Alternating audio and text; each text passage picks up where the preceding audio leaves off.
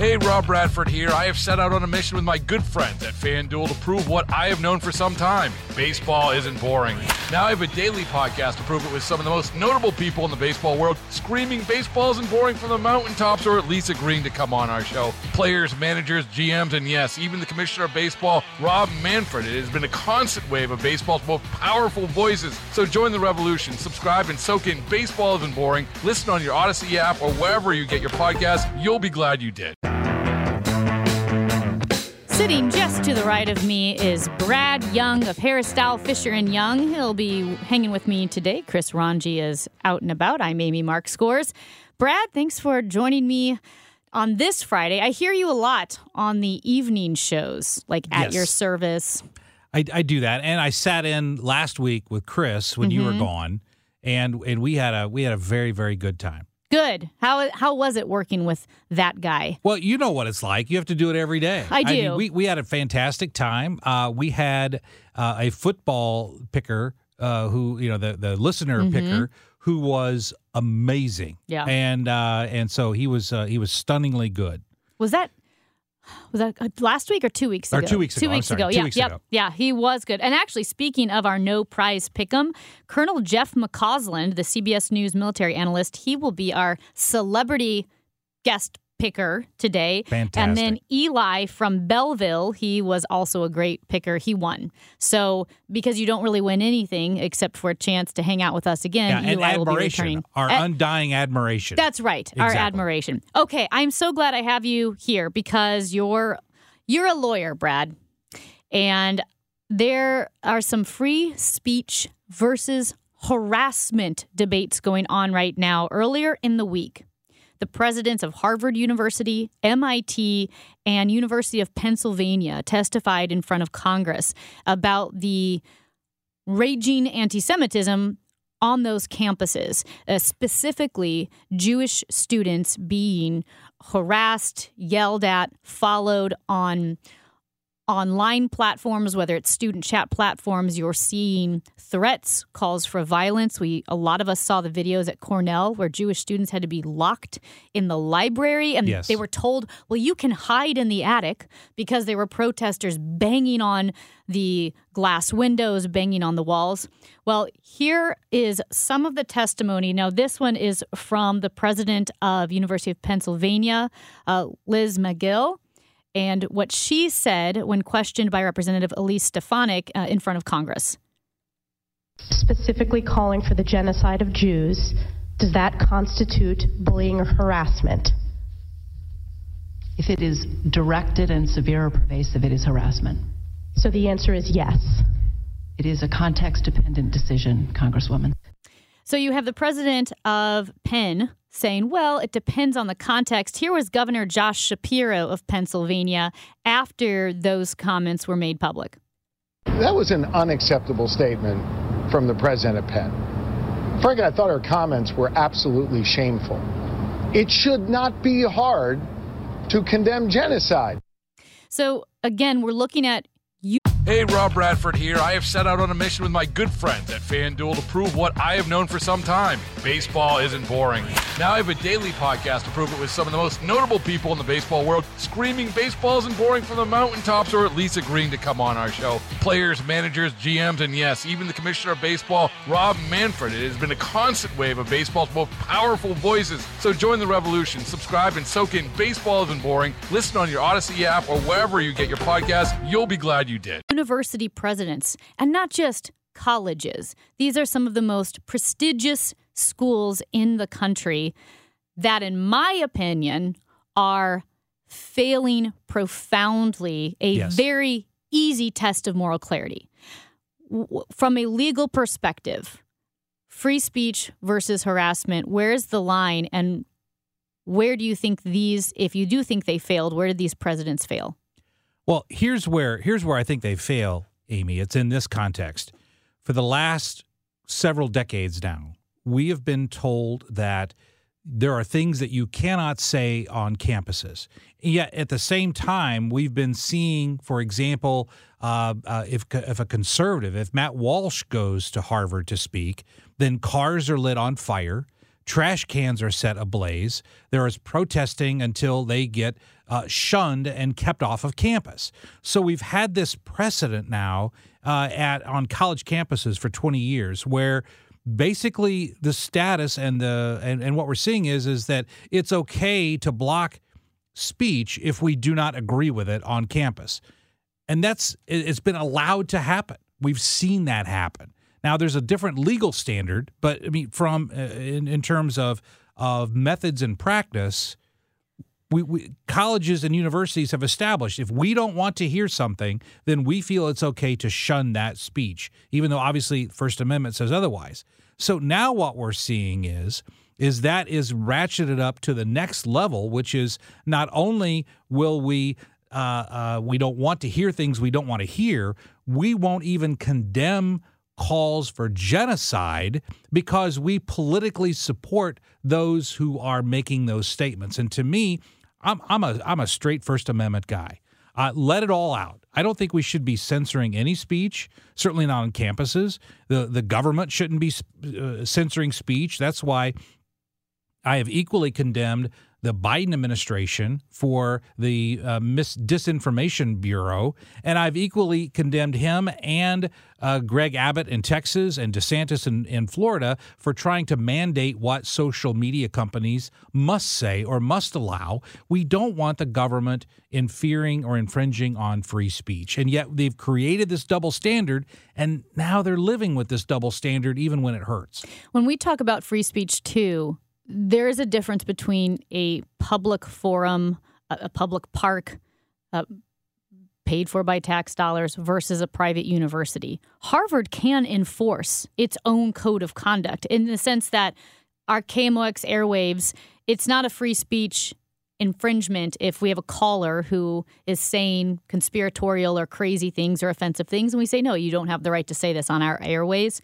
Does Harvard have the right to say we have a code of conduct, a moral code? We're not going to allow this? Well, see, here's where it differs. Even though Harvard is a private university, they accept federal dollars. And so in that, because they accept enormous amounts of federal dollars through college loan programs, student loans, and so forth. So at that point, there are rules and regulations for the Department of Education that hinge or make it contingent on the funding. That funding that comes from the federal government is contingent upon even private universities abiding by First Amendment rules. So even though they're private, because of that federal funding, it makes it a different situation than, say, a private company or even a social media company. So then, obviously, respecting free speech rights, but they do have their own code of conduct, which prohibits harassment, assault, calls for violence. How are the leaders in the universities, the faculty, not realizing harassing Jewish students or vandalizing Hillel buildings or calling for the genocide of Jews? How are they not interpreting that as a violation of their own code of conduct?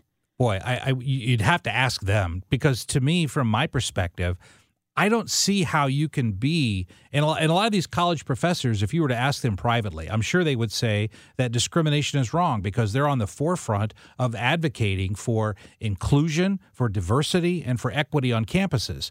But somehow, and this is the point I was trying to make a moment ago, Amy, somehow that emphasis on diversity, equity, and inclusion has a political angle because they're not looking for philosophical equity, philosophical diversity, philosophical inclusion. Mm-hmm. They're not looking for that because they're excluding conservatives from campus. And I see this as an outgrowth of that same idea because generally college campuses are extremely progressive. And when you have that extremely progressive mentality, then just as there is the exclusion of conservative viewpoints, there's also the inclusion of progressive ideals. And right now, progressivism supports Palestine and is against Israel. So that philosophical paradigm, which excludes conservatism, is the same philosophical paradigm in my mind that allows for the inclusion of things that the vast majority of Americans would say that's discrimination. That's harmful. If people are calling for the genocide of Jewish people and the Jewish land, the vast majority of people would say that's wrong. But to the progressive mindset, like we see right now coming from Cori Bush and Representative Tlaib and others, it seems to be okay. Yeah, that reminds me of the Thomas Sowell quote, the economist, conservative economist, that said demographic diversity conceals ideological conformity. And that is what you see at Harvard. And I do pay attention to Ivy League schools and academic institutions. They do have an outsized impact on our country. It's where you get so many legislators and the Supreme Court, and not just politicians, but people who will be running businesses, people who have philosophical endeavors. They will have an enormous impact on our country. And I think it was a Gallup poll where 2% of Harvard's faculty identifies as conservative. 2%. Correct. That's pretty small. And so when you look at the presidents who are saying that, we stand for free speech and we also, the safety of our students is foremost, their language isn't showing that. And I also think if this were a different group, if these protesters, for whatever reason, let's say, thought that they didn't like women were committing crimes. Yes. And they were marching around harassing all the female students, or female students were locking themselves in the library and being told that they could hide, or the female, the sororities were being vandalized, or there were chants to kill females. I mean, that would be stopped immediately. Exactly. And that gets to my point a moment ago, which is that there is a philosophical backdrop. So some groups, we're going to be okay with them being silenced and harassed. Other groups, we're going to allow them to continue the harassment because from the university standpoint, they agree with the protesters philosophically. He's Brad Young. I'm Amy Mark Scores.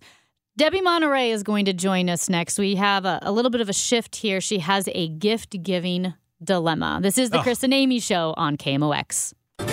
We have a couple of good things in the studio with Brad Young, Debbie Monterey, and here's your chance to win Def Leppard tickets. So you have a chance to see Def Leppard at Busch Stadium on July 6, 2024. If you love Def Leppard, let's do it right now. Let's do caller number 5. If you are caller number 5 at 314-436-7900, 314-436-7900. You have a chance to win a pair of tickets to see Def Leppard. I think Journey's going to be there. Is that what we were saying? With Journey at Busch Stadium on July 6th. So good luck. Hey, and they never come to St. Louis, so that is really exciting. Is that true? No, they're here every year. And I'm just having a high school college flashback. Because when I was in college, Journey, Def Leppard, those were all the concerts we went to. But so. I like Journey, and they've got that singer that they got years ago from the Philippines, who sounds like the original lead singer of Journey. It is crazy. He's really good. Steve Perry. Yeah, Steve Perry. That's who he sounds like. Steve Perry has an amazing voice. He does. And I still, when I'm driving around, if a Def Leppard song comes on the radio, I admit I do turn it up. Really? Yeah. Oh, sure. Absolutely. Love Def Leppard. Is Steve Perry still with us? He is still with us. Thumbs up. That's always my thumbs up means they're alive. Thumbs down means they're dead. My wife and I play this game all the time. Yeah. And Steve Perry is thumbs up. So I don't mean this disrespectfully. I'm just saying because you don't often have Supreme Court justices retire from the bench and then live a very long time. I honestly thought Sandra Day O'Connor had already passed away because it's a pretty unusual situation. Right. But in her situation, she retired because her husband was on hospice, and she took the big step of saying, I'm going to help my husband. I'm going to be with him through this time. And so that's when she stepped away. It was due to her husband's health, not her own. Yeah. So that's why she was with us for so much of a longer period of time after she retired. Yeah, I can't think of another time that happened. But I thought the same thing about Henry Kissinger when he passed away. Yeah. I thought, he's still around? Right. What, 100? Every year. He shares my birthday. Does he? Oh, does he? Wow, that's good. Well, he went to China this past year. I mean, at Oh, 100, really? Wow. he did a trip to China, met with Xi Jinping, and after his 100th birthday. So, that guy was getting it done in triple digits. That's a miserable flight for a 50-year-old. Right. Oh, yeah. How about a 100-year-old? Man. And I think Wayne Newton is still kicking. He is, I think. I think he got kicked out of Branson, though. Did he? He did? I didn't know that. I don't want to spread false rumors, but I thought he did. I thought he was, I don't know, too risque. At any rate, Debbie Monterey, we're bringing you in here today because you have a gift predicament. I saw this on the socials. Yes. What happened? Okay. Well, this was... I just started, since the holidays are upon us again, I just started thinking about something that really miffed me last Christmas. And this is, I'm not telling tales on my family. None of them are listening. And I love them all very much. But we don't have that big of a family. So when I, spend the holidays with my family, it's usually maybe a dozen of us. So, a dozen people buying a dozen presents for people, it does still get to be a lot of gifts. And so for several years, we had been kicking around this idea of why don't we just, since we're all grown-ups, just pull names and everyone will buy a gift for one person. So finally last year, we made it happen. We all agreed that we would draw a name and then you would just buy one gift for that one person. And we had I think it was $65 or $75 limit. So you could buy a decent gift for one person. And I was so excited about this because I don't really like shopping and I'm not a great gift giver. And anyway, you know how you always end up with a ton of stuff that you don't want or need and you don't know what to do with it. It just seems so wasteful. So I was like, this is a great idea. And my niece even went as far as to find some app where you put people's names in, a randomizer, and it sends you a secret link so no one knows. It was really cool. Anyway, we show up at my sister's house on Christmas and I come in with my one gift and then other people are walking in with boxes and sackfuls of gifts like they had just unloaded Santa's sleigh. And I stood there like, oh, no. What is happening? I thought we were just buying one gift for one person. And no one shamed me, but they were like, Debbie, but we love, I really wanted to get something for so-and-so. And, I saw this and it was great. And, we just love that's giving. wrong. I know. That's like telling you that we're going to have a Halloween costume party. And then you show up, dressed like Marie Antoinette. And then nobody else is in a costume. I'm like, but we all agreed. We all agreed that this is what we would do. So I'm sitting there with my one gift while there is just, this orgy of presents underneath the tree. And I was mad. Yeah. I was a little miffed. So I'm not spending the holiday this year with my family, unfortunately. So I won't have to deal with that because I thought if I do go home for Christmas, like, what am I going to say to them? Are we going to do this again? Yeah. Because I don't trust any of them now. No. They've thrown you under the bus. Right. Well, okay, Brad, has your wife ever said in your entire relationship, you don't need to get me anything. Don't get me anything. Don't get me anything big. And if she did say that, did you believe her? You put me in a spot because I don't know if my wife is listening. So I'm choosing my words extremely carefully. I don't recall that she's ever said that. But I think I would have the understanding to know that if she did, that would not necessarily be 100% true. Right. You have to assume that they don't mean it. But that's a different situation between a husband and wife than the situation that you described, Debbie, because in that situation, I would have done exactly what you did. If we all agreed to buy one gift, that's what you do. That's what we agreed to. And then when everyone else went hog wild with the gifts, they were, even though they may not have been saying anything, their actions were gift shaming you. Right. I felt really shamed, even though they were being nice about it. But it was breaking an agreement. You shouldn't be shamed because maybe each one of them, maybe they didn't collude. Maybe each one of them thought individually, I'm going to be the hot shot here. Everyone else is going to bring one gift. I'm going to bring 15 and then I'll look really good and nice and be like, oh, I just couldn't help myself. And everybody thought that except for you. You played by the rules. I did. I am a rule follower. Yeah. I admit that.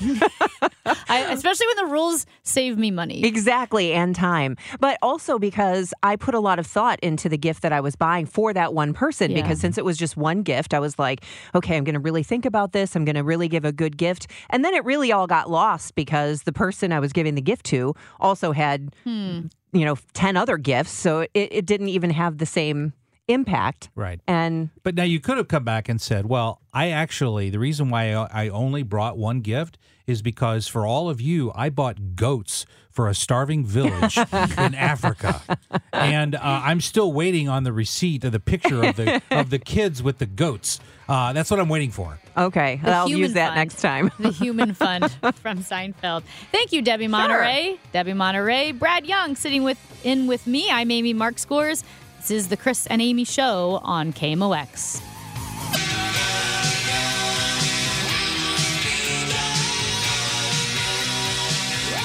Well, congratulations to Chris in our listening audience. He was the 5th caller. He has won a pair of tickets to see Def Leppard and Journey at Busch Stadium on July 6th. So thanks for listening, Chris, and congratulations. And Amy, I got to tell you, hearing the Def Leppard bumper coming in, yep. It reminded me of the time when I had hair. It really did. I was just imagining a time when I could flip my head and the hair would go. Yeah. And I had hair down to my shoulders in college. And really? Oh, yeah. Playing drums in a rock band. And it's reminded me of a good time when I actually had hair. Nice. Okay. I don't want to be too personal. What year did you stop having hair? What year? The year I stopped having hair was probably first year college. 1984. Okay. Up until then, I was playing in a rock band and had hair down to the shoulders. That's pretty impressive. No. Pretty impressive.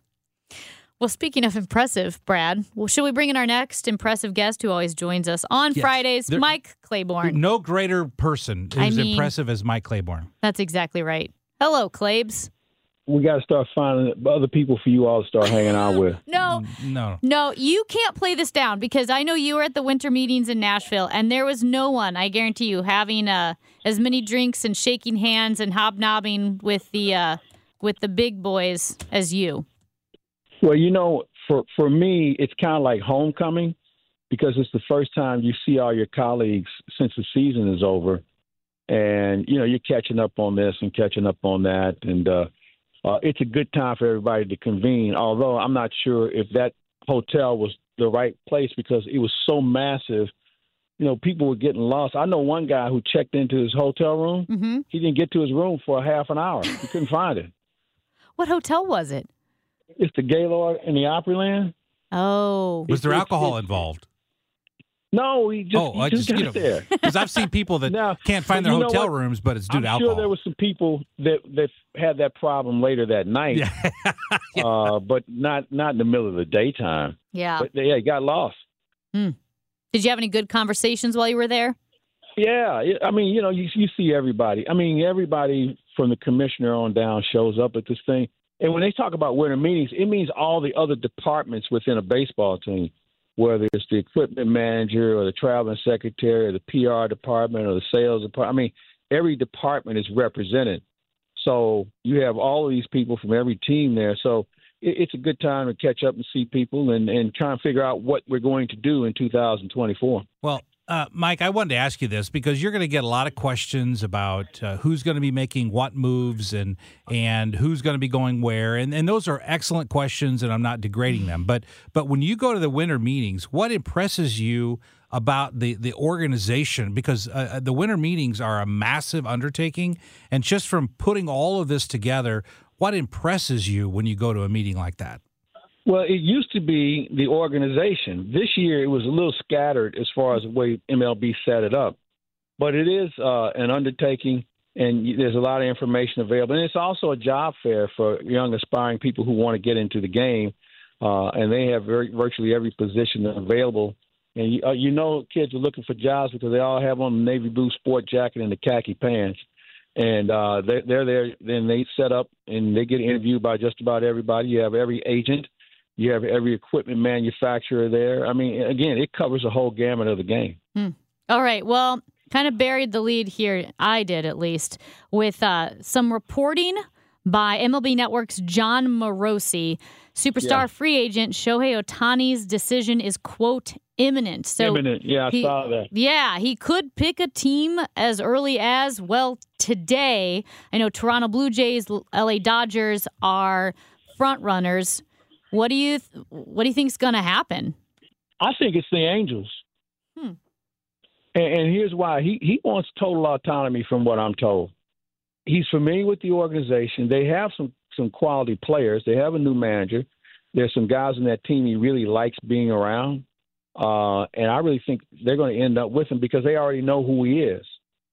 So if he goes to Chicago or to the Dodgers or one of those other teams, they're going to have him doing a lot of media and doing a lot of things that he doesn't like doing. He just wants to play baseball. So I'm going to put my money on the Angels, and we'll see where it goes from there. I mean, and it's going to be a lot of money. But here's the thing that I think people miss Luke Reed. He was already making money in Japan. So this isn't like he's trying to hit a home run. He's already hit a home run. He's on every billboard, every commercial in Japan. So this isn't necessarily a big money grab. I just think he wants to be happy. But it could be the biggest contract in MLB history, right? For this year. Yeah. Yeah. For this year. But then, Mike, there's I heard two rich people talking one time. And seriously, we were at a party. I heard these two rich people talking, and one person said to the other person, and this is not just a joke, but they said, there's your money, but then there's my money. And so, meaning that, even among rich people, there's a different strata. Isn't this going to be, as Amy suggested, a different strata compared to anything that he may have been making in Japan? It'll be different, but you know what? This happens on an annual basis. There's always somebody breaking the bank the next year. So it'll be good for this year. I guarantee you, when Juan Soto is up after this year playing for the New York Yankees, I'm sure that Juan Soto will be making comparable money. So you just have to just look back and just say, all right, yeah, you're right. As far as them throwing money around, they all have it. It's just a matter of how they want to spend it. And so, good for Ohtani and anybody else who can make the money. I mean, I don't know if I want to be Shohei Ohtani or John Rahm, who's reportedly going to sign a deal for 3 years for $300 million. Right. But what I'm hearing from you, Mike, is that with Ohtani, it's not just about money, that there are other issues at play here. He likes being happy. Yeah. He likes being happy. And they've allowed him to do his thing. It doesn't intrude on anyone else. He just likes playing the game. And, he kind of does things his way, and they've allowed him to do it. So for him to go somewhere else and then go by a different set of rules, that may not work. So is no one really that concerned about Tommy John surgery and the fact that he won't pitch in 2024? No. I mean, we've seen more guys that were better after Tommy John compared to what they were before Tommy John. I mean, it's a pretty regular procedure. But the bottom line is this, Amy, he can still swing the bat, and swinging the bat is how he's going to make a living also. Is he worth every dollar, even if, I know it sounds like he's going to pitch and be fine. If somebody can pay him, he's worth it. Yeah. That's how you have to look at it. Me personally, I would probably think twice, only because he's off an injury. He doesn't play as many games as you would hope for him to. So I think I have to take that into account. But, we're talking about a guy who's going to draw a lot of people to your ballpark. You brought up whether he's pitching or not. Yeah. No, I do you think there's going to be a decision today? Oh, I don't know. John Morosi's pretty good at what he does, and he wouldn't have rolled that one out there if he didn't think something was cooking. So maybe the weekend, and maybe that's how Ohtani is. He might announce it on Saturday morning when nobody's paying attention. You mentioned he's not looking for the limelight. Yeah. You mentioned John Rahm. I kind of want to go back to that for a second because that's a pretty big deal that John Rahm's leaving the PGA, going to the LIV Golf Tour, #1 in wins, #1 in top 5 finishes, #1 in top 10 finishes since he turned pro in 2016. What does this mean for the PGA moving forward? The PGA better figure it out quick, because they were in an agreement with LIV to get this thing resolved by the end of the year, and it's not been resolved.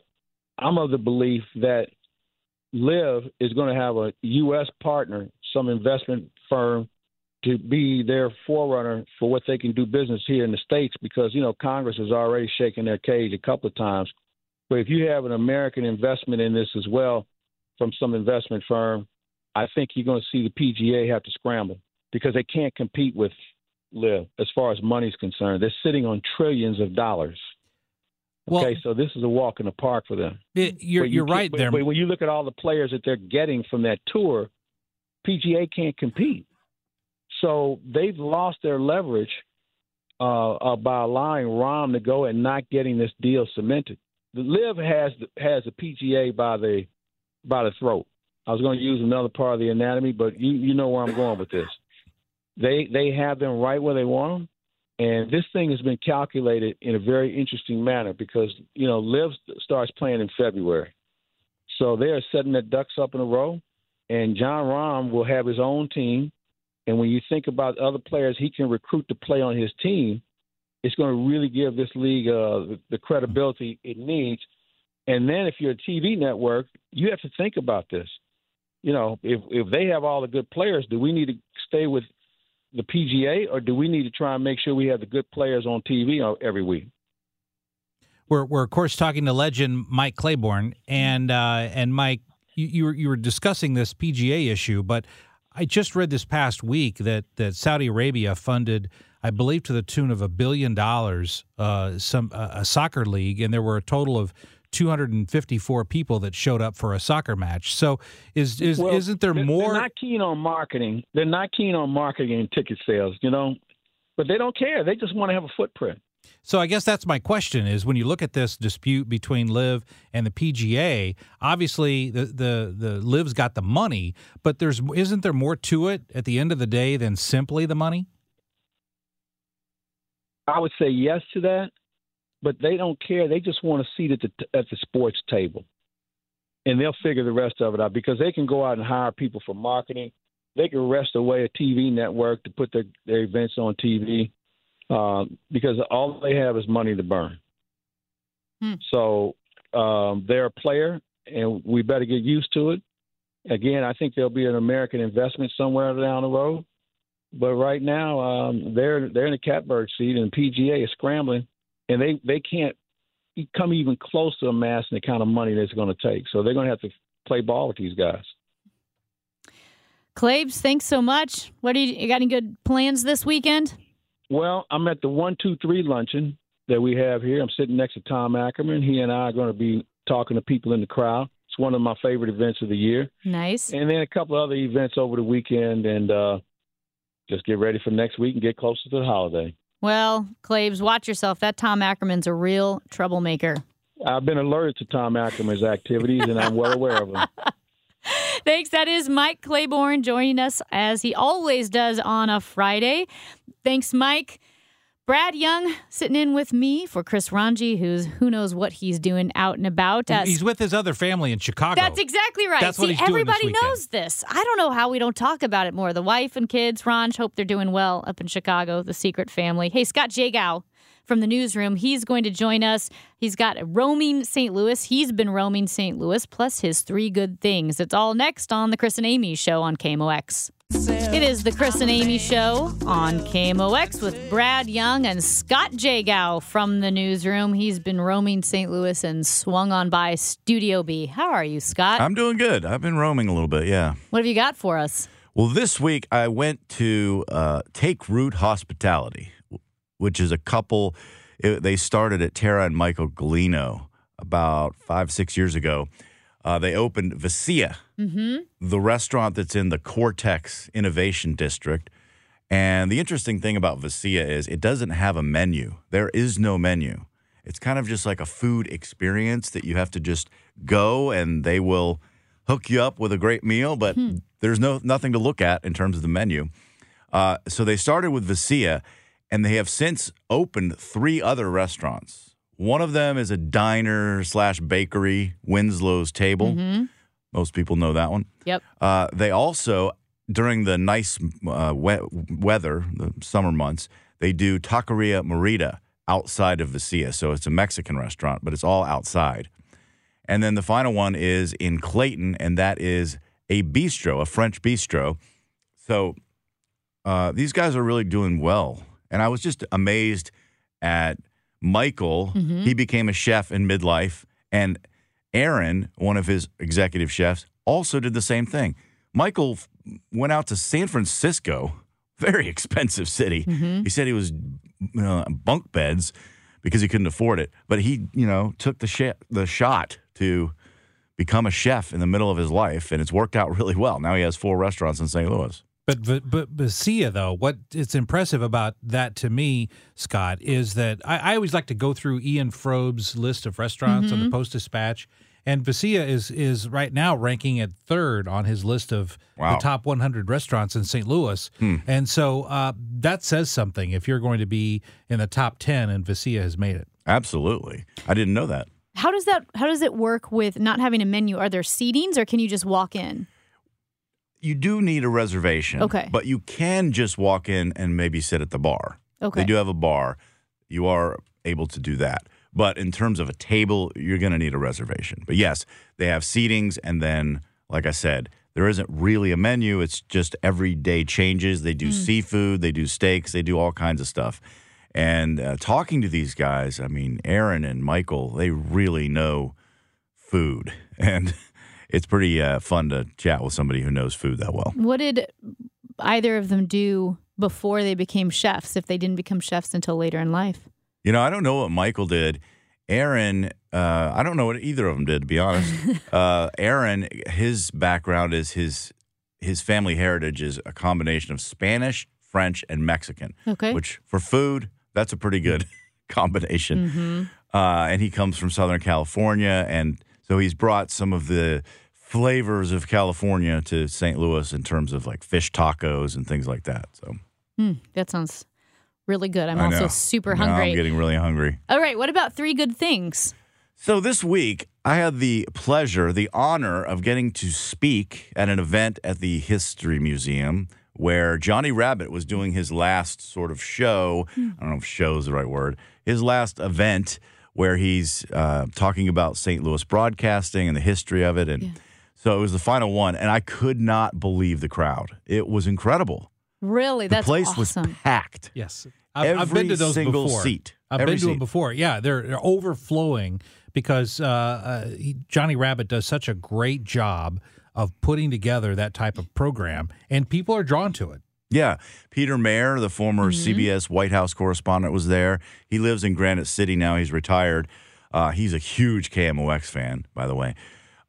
So he spoke and did a presentation, and then Ed Wheatley talked about the history of sports broadcasting in St. Louis, talking about KTVI and KMOX, and he went through all the names of the broadcasters. That was fun to hear about those. And then I did a little presentation about my segments, Roaming St. Louis and 3 Good Things. Yeah. So excellent. Yeah, Ed Wheatley, he's also the expert historian on the St.Louis Browns. Yes. Yeah. One of my Roaming St. Louis segments previously was the exhibit. I got to see it before it even opened. Yeah. Which was the St. Louis Browns exhibit that is near the stadium. So one of my very, very best friends, her maiden name was Pruitt, and she is the granddaughter of Hub Pruitt, who was a pitcher for the St. Louis Browns. And I helped homeschool her kids, right? Like this is like my second family, basically. And they would always talk about her grandpa, their great-grandfather, Hub Pruitt, who allegedly would strike out Babe Ruth. He would strike out Babe Ruth, and that was the story they were always told. And a few years ago, maybe 3 or 4 years ago, there were some tapes that were uncovered in the archives of a university, and it was old-timey, like, the boys over there are fighting the war. And it was one of those old-timey interviews, and they were interviewing Babe Ruth.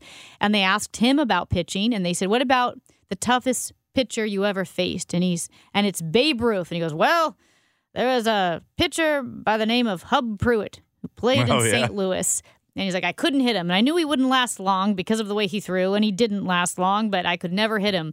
And that was one of the coolest moments where a family legend, not that they didn't think it was true, but you know how family legends are? A family legend was verified by Babe Ruth himself. And so I know the St. Louis Browns, so much history there. I have a friend whose great uncle or grandfather was the pitcher that ended Joe DiMaggio's hitting streak.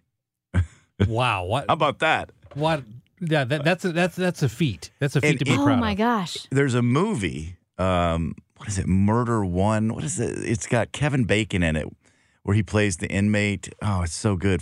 Murder in the First.